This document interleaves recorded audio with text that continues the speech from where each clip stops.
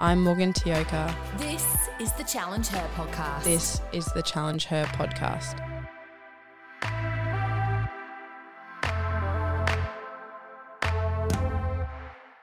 Hey team, it's Morgan Tioka here from the Challenge Her podcast.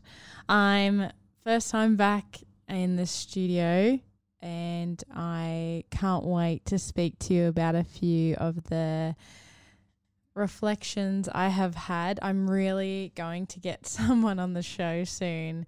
I'm just a bit in a mobile place where I'm trying to figure out where my little headquarters will be, so I do apologize. But over the past 6 months, I've only done one recording, maybe two, since moving down to Sydney, and I have had so many learnings. It's a real interesting space.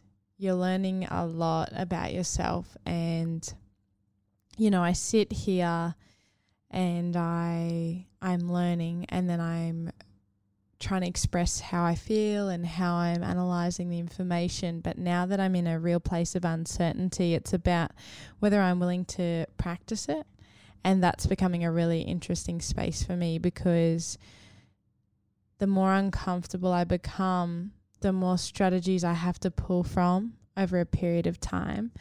And that really segues into something that I have learnt a lot about: analysing well-being and wellness, and understanding the science behind well-being and human behaviour and how they interrelate and how that connects to sports performance.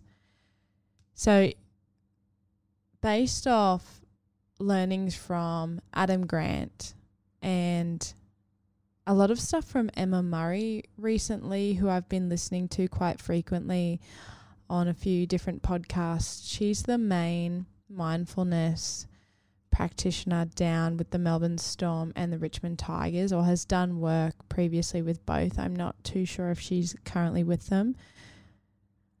But some of the key messages she expresses on some of her podcasts relate back to some of the massive barriers I'm having in well-being. So with a lot of the different conversations I've had around the high performance space, but also just the general pop in gyms, just locally with friends, well-being is seen as this luxury or this sort of side holistic wellness hustle where, you know, people relate it a lot to saunas, massages, self-care, meditation, and different holistic wellness strategies or luxuries. And it's really interesting. It's pigeonholed a lot into that space where it's a space of self-care, and it's about the individual and helping the individual look inwards and figure out how they can better themselves. So physically, like saunas, ice baths, things like that. And it's just so much more than that.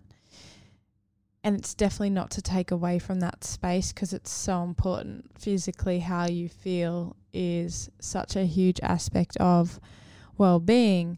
But the reason why I touch on it is because people look at it and see it as a luxury to have, not something a must-have. So in the high-performance world, from coaches, sometimes players, and then looking in a school section, parents, it's just not a priority. And that's the constant thing that keeps coming up. It's not a priority. So good to have, not a priority. We have to focus on our physical performance, our physical rehabilitation, you know, the mindset part, not really a priority. And I was listening to Emma Murray's podcast she does with, it's called Dylan Friends, and it's really popular, so a lot of people know it. It's not something new, but she just explains herself where she's had an accident. Her son's had an accident, and he's become a paraplegic, and she just says, thanks to my ability to practice mindfulness previously and keep practicing it, it was able to give me the capability to use it at such traumatic times. She said that unfortunately, we look at life, and when things go bad, that's when we look for the edge or the thing, to take the edge off, whether it is, obviously in a negative sense, it's at that addiction space, the numbing, drugs, alcohol, etc. But in a positive wellness space, it's, we look at breathing and meditation and we need ways to help regulate this traumatic experience. And she just speaks about how if we could take the general pop and the 80% of people who are just managing their health and they're just managing their mind and their thoughts, and give them the capabilities and the skills, because it's like the gym, and I'll keep referring it back, building muscle takes time and consistency. It's the same with mindset and mindfulness strategies. It's consistent practice over time. And there's a huge difference between a 10-minute meditation morning and practicing meditation at your worst self, or practicing breathing at your worst self, or at a point where you are dealing with your worst self. Now she goes into talk about what does that look like. So in a performance sense, what does your best self look like, and what does your worst self look like? I'd like to relate this back to Brené Brown. So I went to a conference with Brené Brown's educators, and it was a workshop, and we looked at how we deal with emotions and emotional intelligence. And she speaks about these 3 pillars of wholeheartedness. She says it's cognition, affect, behavior. So you're thinking, you're feeling, and you're doing. And these are words, like, everyone knows this, right? Like these are things that are spoken about all the time. But at the same time, it's, okay, well, how is this different from everything else? And she says, in a high performance setting where you can only control yourself, how you show up, write down you as your worst self, under stress, under pressure, under fatigue, and write it in those 3 spaces. So how am I feeling? What am I thinking? And what am I currently doing? So let's say, halfway between the game, you've missed 3 tackles, you dropped the ball once, how are you thinking? What are you feeling? And what are you doing? And they're those things like, oh, I've got to make up for this. This is not good enough. I'm not performing well enough. So what do I do? So that's that stress, anxious feeling. And then what's happening to your body? Well, you might be tensing. You're trying to overcompensate. You're rushing out of the line. You start to perform differently and out of character because you believe you've got to make up for the mistakes that you've made. And it's understanding at that point in time, what are some places you can go to help come back to the sense of, hey, I'm giving my best. I'm human. I can only control my effort and my attitude. How do I calm myself and reset and keep moving forward? And what does that look like? And it's being self-aware to go, how am I feeling? I know what this feels like. What am I doing? I know what this looks like. What am I saying to myself? I'm saying I'm not good enough, and know at that point in time, hey, I need a reset. I need it now. And having the capabilities to then have skills and strategies to change that. And that's understanding, okay, what do I look like at my best? And how do I go from this worst part of myself to the best? And where's the middle? What does that look like? And that's when she talks about going to that mindfulness. So being present and feeling the feet on the ground, picking up the piece of grass, brushing it against your leg, finding 3 things in your environment and just pointing them out, trying to look for something that makes you feel good and brings you back to that center. So for that split second, you've stopped thinking that thought process of I'm not good enough, and you're able to self-regulate, and you'll notice your breathing sort of comes back. And, it's not all roses and easy flow where you just fall back into this complete sense of calmness. It's not like that at all, but it's your ability to come back to less stress, more calm than what you're currently in, the state you're currently in, and then resetting from there to make good decisions. Because we know that when our brain naturally falls into fight, flight, freeze response, which is the natural state when we're looking for safety and we feel stress. So as soon as our heart starts to race, our body's going to try and go into that limbic system. Our limbic system is that fight, flight, freeze. Okay, so that's when we tense up. Our thought process goes to emotion, not logic, because unfortunately that's what's happening to our brain, and our prefrontal cortex has flipped up. So now our limbic system is activated, and we need to get back to that logic, which is that prefrontal cortex takes back over, and that's reducing heart rate, slowing our breathing down, picking out things in the space and the environment that we can control, or just that gets our mind off what we're thinking about, going back to process focused, understanding what our best self looks like. So this is like the starting conversation of where we can get to if we believe that this is a must-have. So it all falls back to the fact that at the moment, if you look at Corey Keyes' model on languishing and flourishing behavior, he looks at mental health and mental ill health, two different things. So you can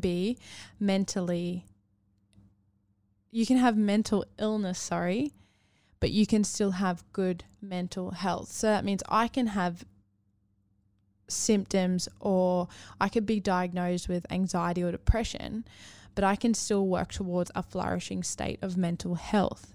And what does that look like? Well, that's having good strategies to help myself feel good and function well under pressure, under stress, under fatigue.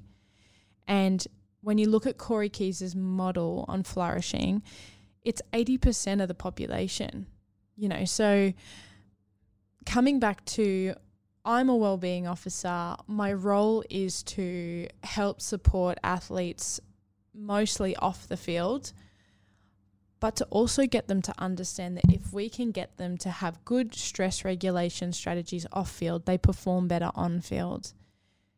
And this is not something that is just for athletes.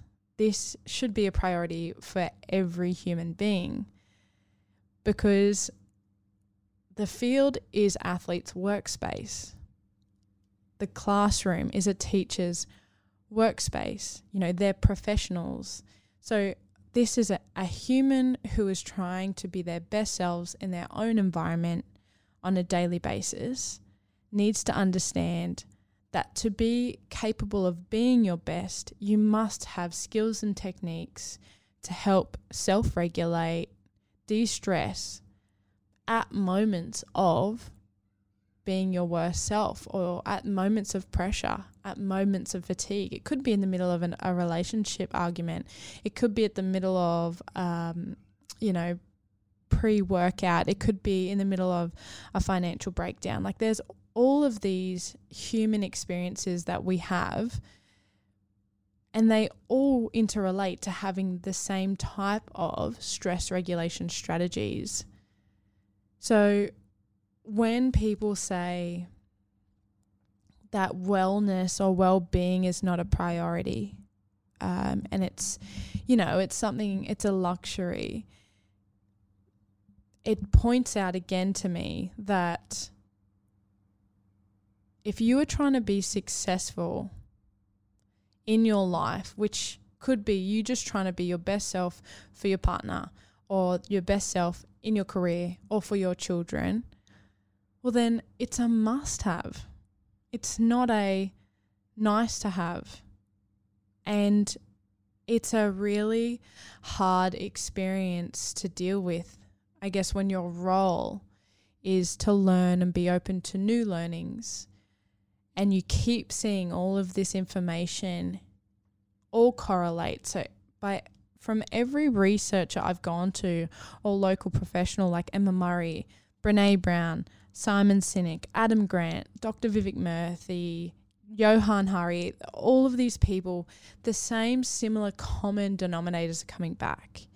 And it is, if we are here in life standing on a tightrope and this is our life and we are managing stresses, blows, challenges, roller coaster of life, why not take ourselves to another level physically, mentally, socially, so that when we are dealt with these huge challenges, blows or barriers, we can self-regulate, we can help ourselves. Now, you might be going through absolutely traumatic times and you can't do it yourself, but you know how to get support. You know to put your hand up. You understand how to communicate well. Because I'm in a space now where we are picking up these people from huge injury blows, massive relationship losses, and we're just trying to help them see the value in themselves. Where if we could have done this earlier, when they had a bit of a concept of management prior to these huge hurricanes or storms that come into their lives, well, then this process of picking up the pieces wouldn't be so traumatic for that individual. And we wouldn't be sitting here going, these are the things we can do. It's up to you, waiting for them to sort of take accountability and ownership, trying to help support, care, knowing that they might not even take on board these strategies or want to improve because they are just so traumatized dealing with the emotional affect of the incident. And I just think that it's been a huge learning for me over the 6 months, and I think it's a really important thing that I get to share with you. It's been ages, so thank you so much for listening. Any feedback, I apologize for the inconsistency, and hopefully I'll get a few more out to you soon. Thanks so much.